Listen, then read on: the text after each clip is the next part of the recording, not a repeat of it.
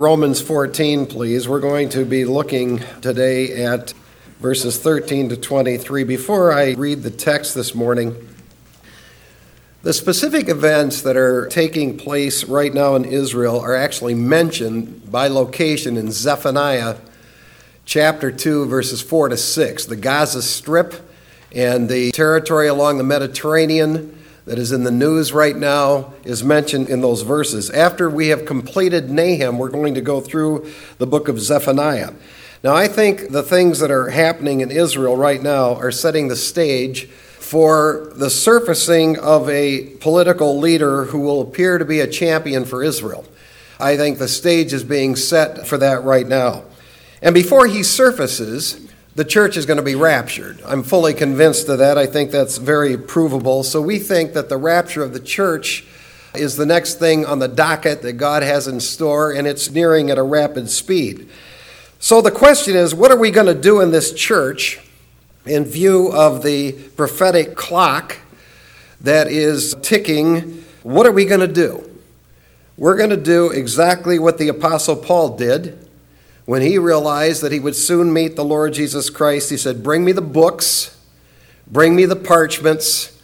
And he said to Timothy, "I charge you, preach the word." That's what we're going to give ourselves to doing as we wait for the rapture of the church. We're going to give ourselves to carefully, systematically studying every book that's in the Word of God until we see Jesus Christ. That's what Paul did. That's what he admonished the church to do. That's what we are going to do. So with that as background, I'd like you to turn to Romans 14. We're continuing on in a section in which the Apostle Paul is admonishing the church, don't get caught up about judging each other over ridiculous gray areas in view of the fact that we'll all face the Bema Seat judgment of Jesus Christ. He says in verse 13, "Therefore let us not judge one another anymore, but rather determine this, not to put an obstacle or a stumbling block in a brother's way. I know and am convinced in the Lord Jesus that nothing is unclean in itself, but to him who thinks anything to be unclean, to him it is unclean. For if because of food your brother is hurt, you're no longer walking according to love, do not destroy with your food him for whom Christ died. Therefore, do not let what is for you a good thing be spoken of as evil, for the kingdom of God is not eating and drinking, but righteousness and peace and joy in the Holy Spirit. For he who in this way serves Christ is acceptable to God and approved by men. So then we pursue the things which make for peace and the building up of one another. Do not tear down the work of God for the sake of food. All things indeed are clean, but they are evil for the man who eats and gives offense. It is good not to eat meat or to drink wine or to do anything by which your brother stumbles. The faith which you have as your own conviction before God. Happy is he who does not condemn himself in what he approves, but he who doubts is condemned if he eats, because his eating is not from faith, and whatever is not from faith is sin." May the Lord add his blessing to the reading of the scriptures and the exposition later. Will you join with me, please, in prayer? Our Father, we bow before thee today to thank you that you are the sovereign God over everything. We thank you for Jesus Christ, your precious Son who died for us. We thank you for the Holy Spirit that you sent to seal us and indwell us.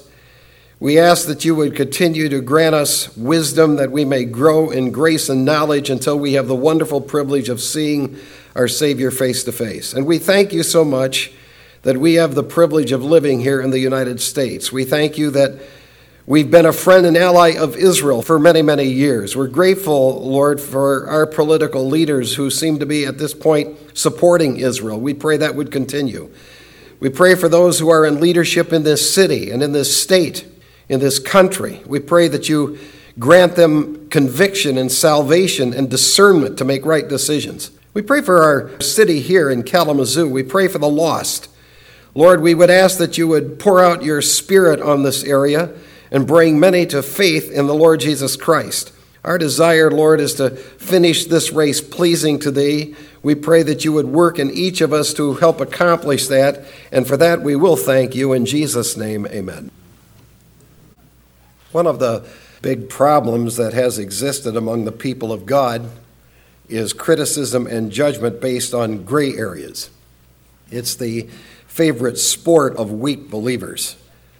They like to make their judgments, and quite honestly, sometimes their judgments are wrong. One of the great historians that I appreciate reading was Arnold Dallimore, but he was of a Baptist persuasion, and so when he was discussing the issues pertaining to Mr. Spurgeon, because we're going to use him as examples today, we've already used him, he said this in his book of Spurgeon: "Many of us today cannot but wish he had never undertaken the practice." Who is he to judge the guy?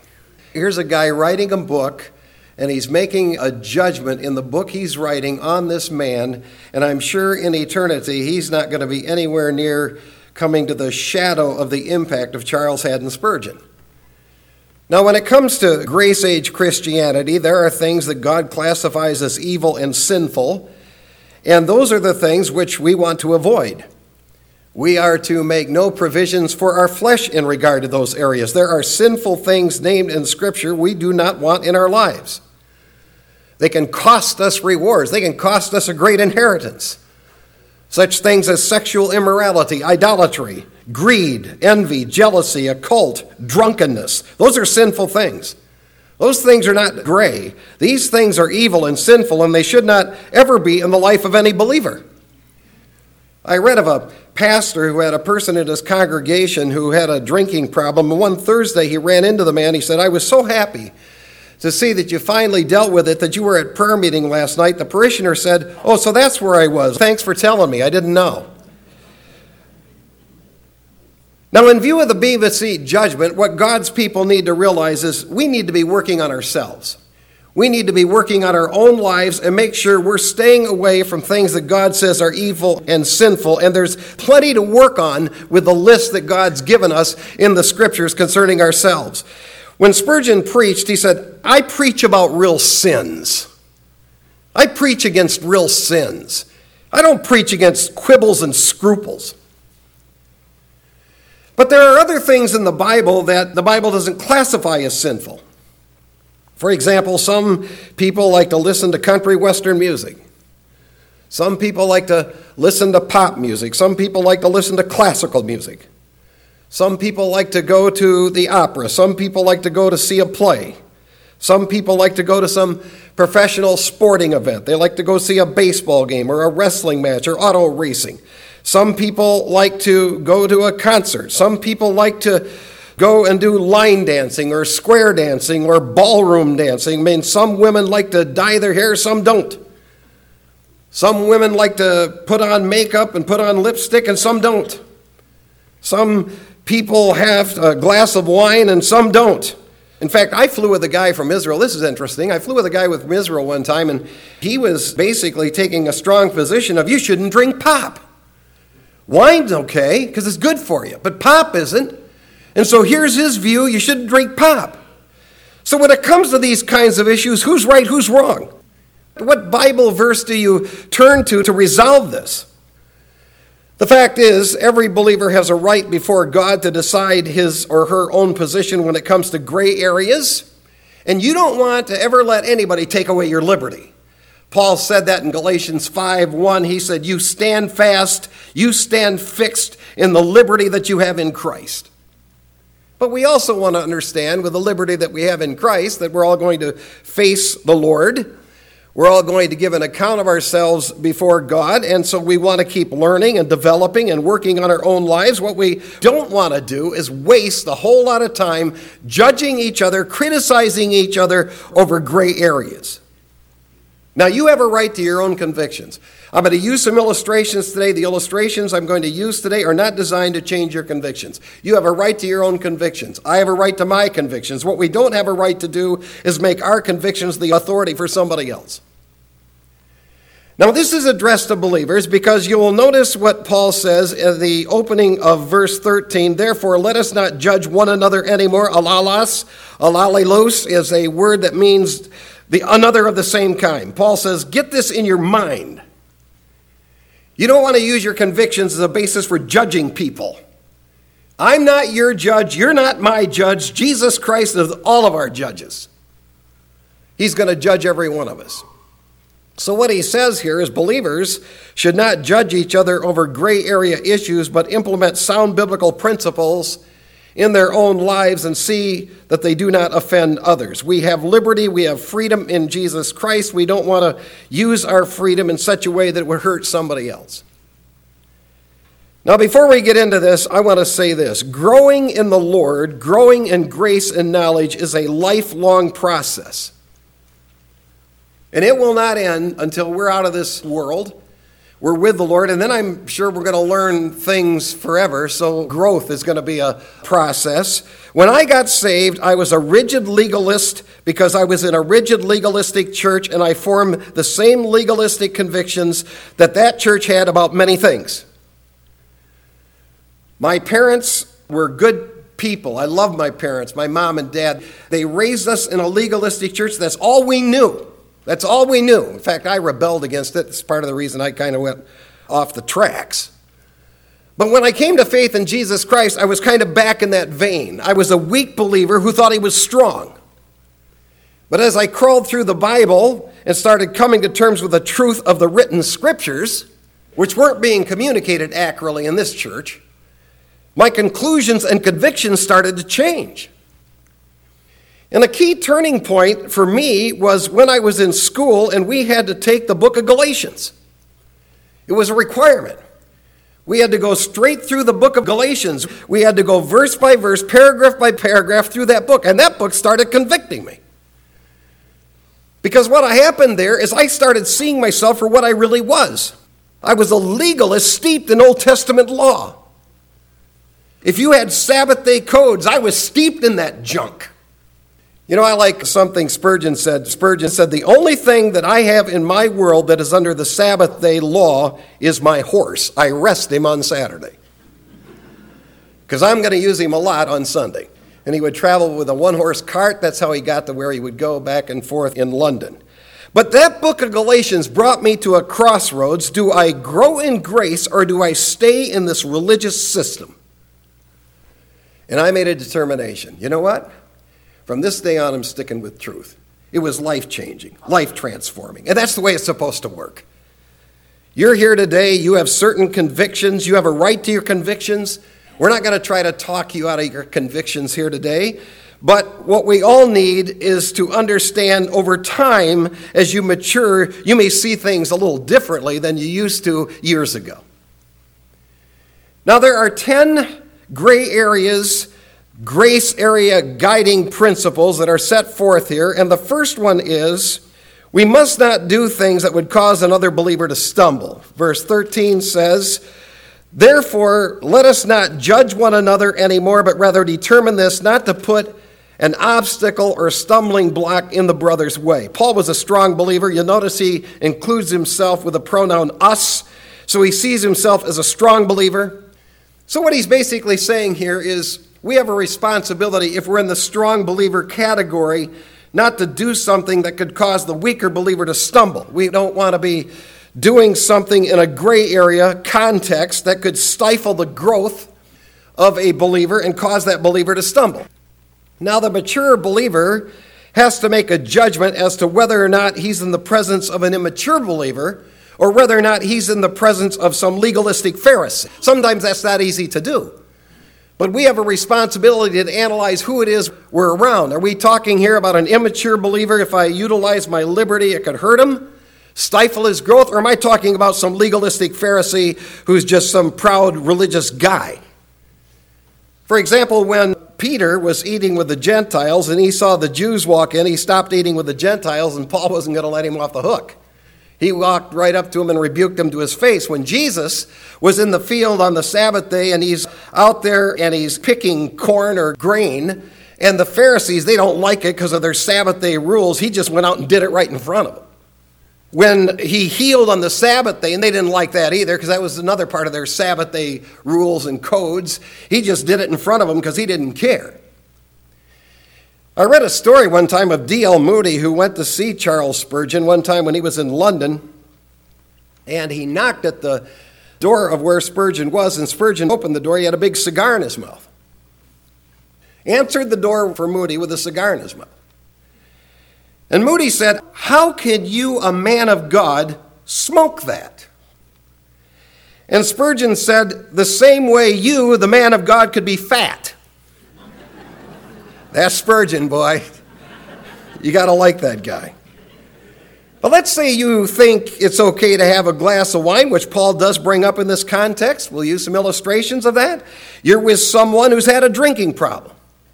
Well, if you opted to have a glass of wine in front of that person who had a drinking problem, it could potentially cause that young Christian to struggle with that. So we don't want to use our gray area liberty and our convictions to do something that could cause another brother or sister to stumble. We need to be careful as to what we're doing. That's guiding principle number 1. Guiding principle number 2, we must know that believers think differently about gray areas. Verse 14, "I know and am convinced in the Lord Jesus that nothing is unclean in itself, but to him who thinks anything to be unclean, to him it is unclean." The book of Romans is very clear that spirituality is just a lot about the way you think. It's what you develop sound minds, a transformed mind by renewing it on the Scriptures. And the Scriptures are not some fairy tale book that just takes you in a never land of feelings. The Scriptures are very concrete and they challenge the way you think. And this is why believers are challenged in many passages to develop sound minds. We stress in this church, sound minds produce sound doctrine. Now Paul says gray areas isn't the problem. The gray area is not the issue. We're not talking sin issues here. He said the gray area is not the problem. It's what the individual thinks in his mind about the gray area. And some people think differently about the same gray area. I mean, some people look at a gray area, they have no problem with it, but another person looks at the gray area and has a problem with it. Take a guy like George Whitefield. He liked a glass of rum. Take a guy like Martin Luther. He liked beer and wine. His own wife, Katie, learned how to brew it the way that he liked it. In fact, Luther said in a message that he preached in 1539 when he was challenged about that, he said, "God does permit drink, but we should be examples of temperance." That was his view.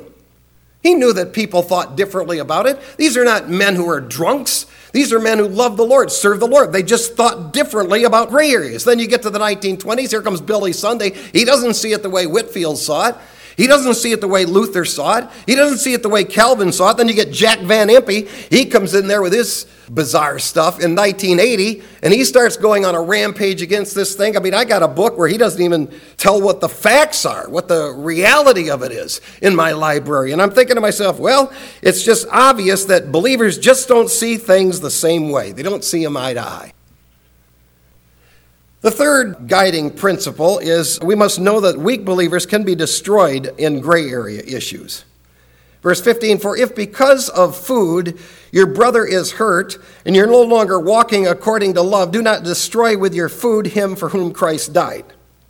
That word destroy does mean it's possible to take a weak believer and kill their spiritual life. I mean, it actually is possible to bring them to the point where their spiritual life is just shut down. But man, you read in that verse, Jesus Christ died for that weak believer. So if Christ was willing to die for the weak believer, then I can temporarily give up something for just a short period of time for him. And there's no question that it's possible to wreck someone else's faith over gray areas. We could use a lot of illustrations. Warren Wiersbe said he saw a church split over the issue of where they should put the piano in the sanctuary. We know of a church that was split because of a Bible version. There have been battles that have been fought in churches. Ray Stedman said that there was a fight in a church that almost split a church. It just divided believers. They just destroyed each other over whether or not there should be a Christmas tree in the church at Christmas time. And on the fights go. And Paul says, look, you must know, you don't want to destroy each other with this stuff. That's not what you want to do as you wait to appear yourself before the Bema Seat judgment. So knock that stuff off. Don't waste your time judging each other over gray areas. You realize that there are some things that can destroy other people. Now, the fourth principle is we must know that our liberty may potentially be spoken of as being evil. Verse 16, therefore do not let what is for you a good thing to be spoken of as evil. Mr. Miles gave me a wise piece of advice years ago. He said, be careful with whom you travel from your congregation, because some of those people won't keep their mouths shut. I've never forgot that. He said, you be careful who you travel with from your congregation, because some of those people, they can go out and shoot their mouths off, and they can have a damaging effect upon you and your ministry. The truth is, very few people have the integrity to keep their mouths shut. And if you're a strong believer and you realize the freedom you have in Christ, when it comes to a gray area and you're with a weaker believer who doesn't see it that way, then that person can just go out and talk. Spread the news, spread the gossip to other people, and that can do great harm. That person, as this text says, can take something that isn't even a bad issue and make it evil to people that he's talking to. Harold Kriegel told me a story that happened a lot of years ago when he was in Spain. A missionary in Spain was being supported by several fundamental churches, and a particular denomination that was known to be legalistic was the denomination that gave the bulk of the support to this particular missionary. Well, this missionary had been praying about a family to come to Christ that they had been seeing in the grocery store for a long time.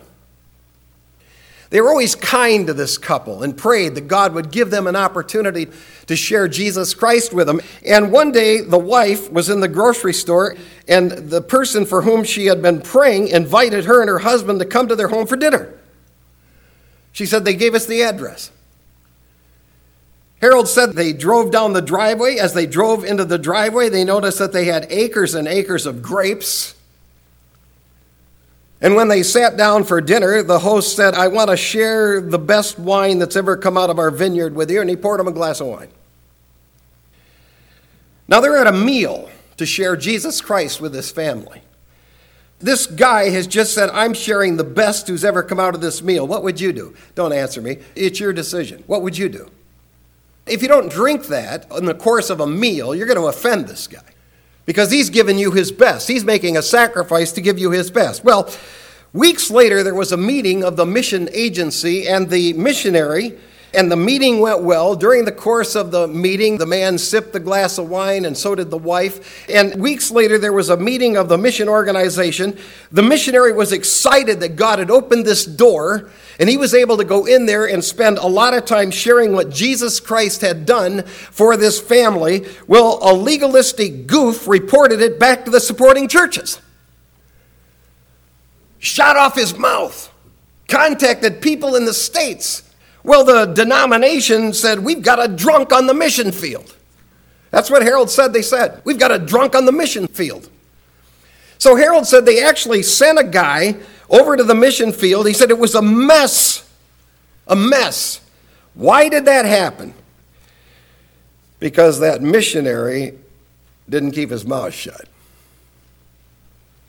He should have just enjoyed his liberty in Christ and not said a word to anyone. He was obviously in a meeting with weaker people on the mission board, and he should have never told them. That's exactly what Paul's saying here. He didn't do anything wrong. In fact, it was of God what happened. But he had a good thing spoken of as evil because of this guy who couldn't keep his mouth shut. Now, the fifth principle is we must realize that God's kingdom is not about gray areas. It's about the Holy Spirit producing a righteousness that builds up the family of God. Verse 17, for the kingdom of God is not eating and drinking, but righteousness and peace and joy in the Holy Spirit. For he who in this way serves Christ is acceptable to God and approved by men, so that we pursue the things which make for peace and the building up of one another. Being right with God, you see it right here. The whole book of Romans has been developing this. Being right with God is about having the righteousness of God that's found in Jesus Christ. It's not about gray areas. The one who's in a right relationship with the Lord has the righteousness of God that's produced in him by the Spirit of God. You're put into Christ by the Spirit of God. Then that Spirit of God begins a development of biblical righteousness in which one grows and begins to make adjustments and learns and develops into a peaceful relationship with God. And some of the most rigid, arrogant people are those who have their rules and their codes, and they're more interested in that than in a relationship with Jesus Christ, yielding to the Spirit of God. There are people who are more interested in developing their own system and following their convictions rather than developing a relationship with the Holy Spirit. And verse 18 is eye-opening. The one who's acceptable to God, the one who is pleasing to God, is not going to be some gray area fighter. It's the one who's developing in the Spirit of God and the truth of God. That one will have the approval of God and make a positive impact on others. So Paul says you have to realize your relationship with the Lord is about righteousness. We're not talking about quibbling over gray areas here. The sixth guiding principle is we must realize that not all consciences are the same on gray issues. Verse 20, do not tear down the work of God for the sake of food. All things indeed are clean, but they're evil for the man who eats and gives offense. Now that conscience of yours and that conscience of mine is the conscience that analyzes our behavior in light of our beliefs. When you do something or say something, your conscience will either judge it as good and clean or bad and dirty. And the message here is very clear. There's nothing wrong with the gray area. It's how you view it. And not all consciences are the same. Eating meat that had been sacrificed to an idol was something that apparently really bothered certain believers. I mean, if they went and they realized I'm eating meat that's been sacrificed to an idol, those weak Christians really struggled with that. But others, they didn't care. It was a good buy on meat. So they took the meat home and they ate it and they said it's meat. An idol's nothing. An idol's nothing because we have a relationship with the living God. If your conscience permits you to do something or enjoy something in a gray area, then do it. If your conscience doesn't permit you to do it, then don't do it. I mean, that's about as simple a ground rule as you can come up with. And over time, your conscience may change and develop and mature. Something that you thought years ago may begin to unfold for you, and you're going, hey, wait a minute. I'm growing in the things of the Lord now, and my conscience isn't the same anymore. That's okay. Every believer must live in the context of his own conscience, and there are certain things that may be wrong for you, certain things that may be wrong for me. We both have rights in this area. Which brings us to the seventh principle. We must realize that abstinence from gray areas may be necessary in front of a weaker brother. Verse 21, it is good not to eat meat or drink wine or to do anything by which your brother stumbles. We have weaker people who can stumble sometimes if we utilize our gray area liberty. And so strong believers need to refrain if they're in the presence of a weaker brother. If they can determine I'm in the presence of a weaker brother, that I could really hurt this brother and cause this brother to stumble by involving myself in this particular gray area, then I should relinquish it for the time I'm with him. And the two areas that he brings up, or the two areas that he mentions there in verse 21, are eating meat and drinking wine. So if we're around a weaker believer and we don't see anything wrong with it, we have to refrain ourselves so we don't hurt the weaker believer. Now again, we're talking here about a weaker believer, not a pharisaical legalist. Confession's good for the soul, so I'll confess to you. There have been 3 times that I can remember where I intentionally did something in front of a Pharisee, and I did it on purpose. Just like when the Lord went out and ate the corn in front of him on the Sabbath day on purpose. There have been 3 times that I can remember I did. I did it once in Chicago to a guy. I did it once in Turkey, when we were over there in Turkey, and then I did it once in Damat. That's the story I'm going to tell you.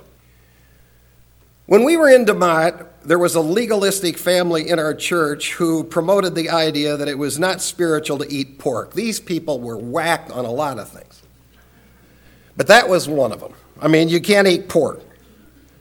They were the judge and the jury by their own rigid code that they'd invented. Well, we ran a series of fellowship dinners in our homes like we did years ago in this church, and the host would serve the meat and drinks, and the others would bring a dish to pass, and this particular family got in our group. So during the week, Mary said to me, "What shall I make for meat?" I said, "You're going to make ham." We're going to make ham. And so she said, "Okay." So the night of our dinner, I did this intentionally, maybe my old nature, but I thought, I've played games with these people too long. So the night of our dinner, they came to our home, and Mary had made the ham. We had it on the table covered, intentionally covered. They couldn't see it. So we prayed for the food. And then with a little smirk on my face, I took the cover off the meat. And I picked it up, and I started passing it right to them. I did that intentionally, I'll tell you that, because I thought, you know what? We've put up with your pharisaical legalism long enough. No more. They were squirming. You could see it. They're looking at a ham, and they've been proclamating their goofy thinking that isn't even biblical. And my thinking is, it's time for you to grow up.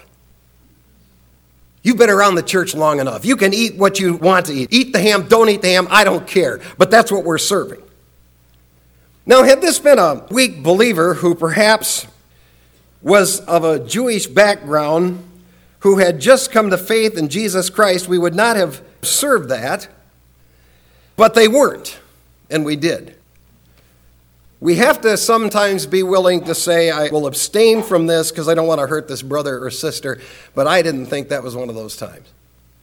H.A. Ironside told the story of a time he went to a church picnic that they had one Sunday afternoon, and there was a guy who had been saved out of the Muslim religion, and he actually was at this picnic. He was excited about his things in the Lord and how he was growing in the Lord, and so they served ham at that particular lunch, and when they went to give it to him, he said he refused to have it, not because he didn't enjoy it. He said, here's what's going to happen. He said, I'm going to go visit my dad, and I'm trying to lead him to the Lord, and the first thing he's going to ask me when I get back with my dad is, well, did you eat any ham?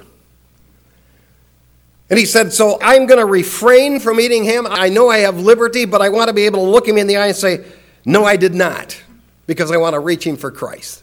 Now that is an abstinence that really does have the right thinking in view. It's not based on some rigid legalism. It's based on his desire to reach his Father.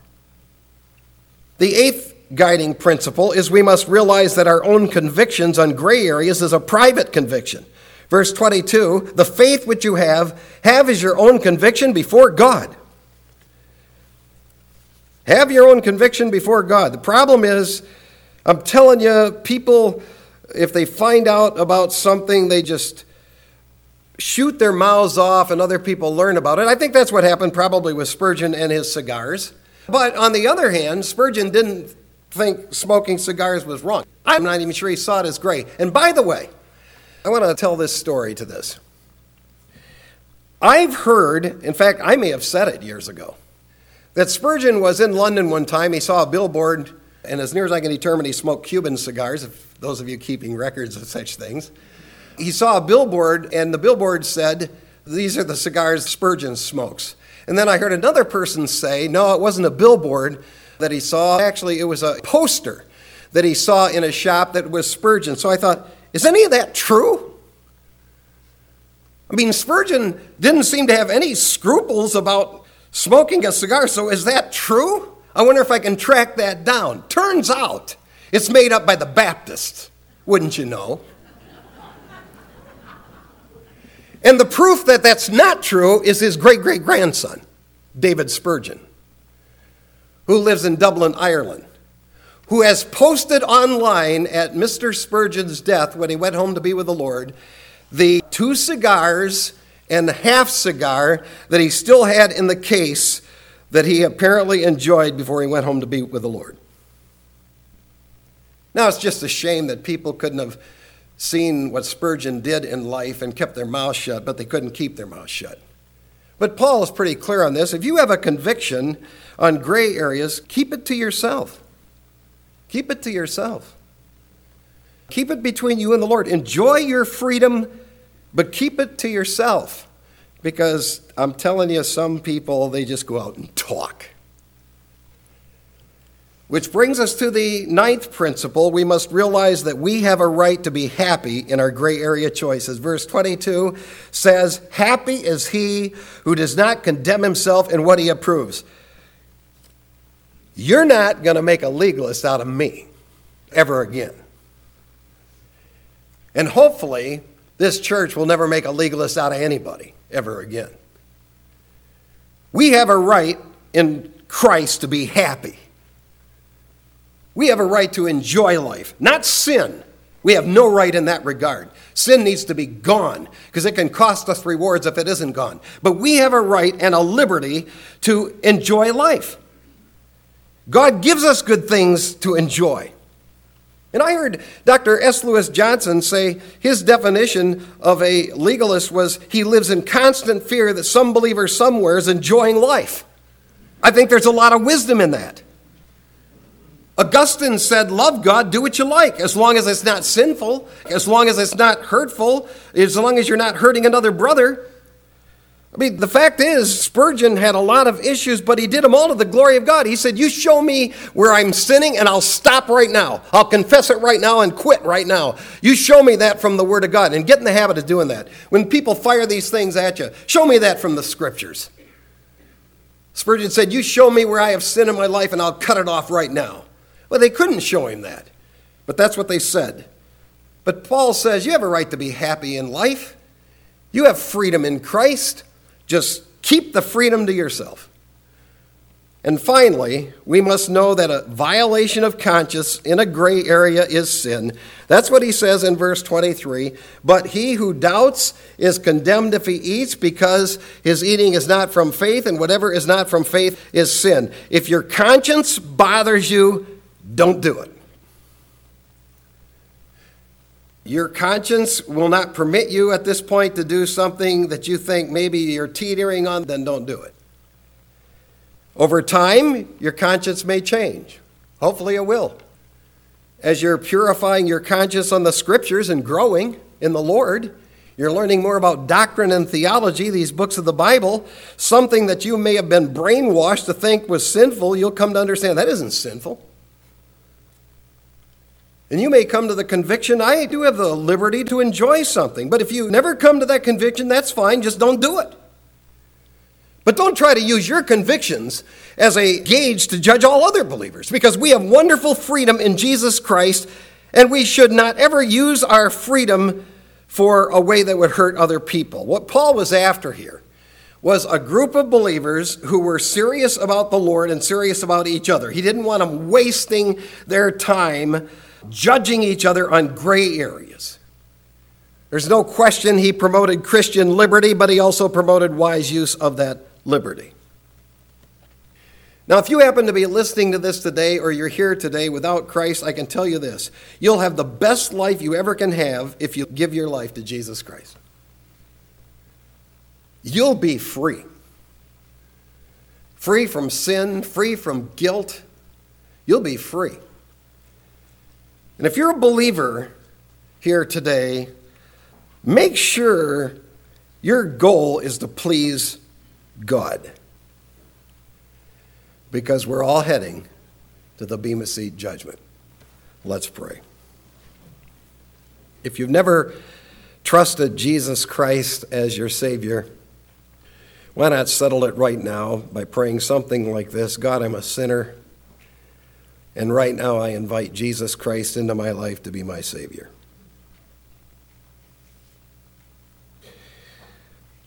If you're a believer here today, let me just challenge you with this. Would you be willing to ask the Lord, is there something in my life hindering me being pleasing to you? And if there is, convict me of it. Our Father, we thank you so much for your precious word. We thank you for your amazing grace. Lord, we need wisdom to walk through this world. It's a minefield filled with all kinds of traps and things that can do great harm. We pray that you would just continue to cause us to grow, to become strong. We pray that you would transform our minds. We pray that the end result will be we will please you. For anything that you've done as we've gone through this text today, we thank you and praise you. In Jesus' name, amen.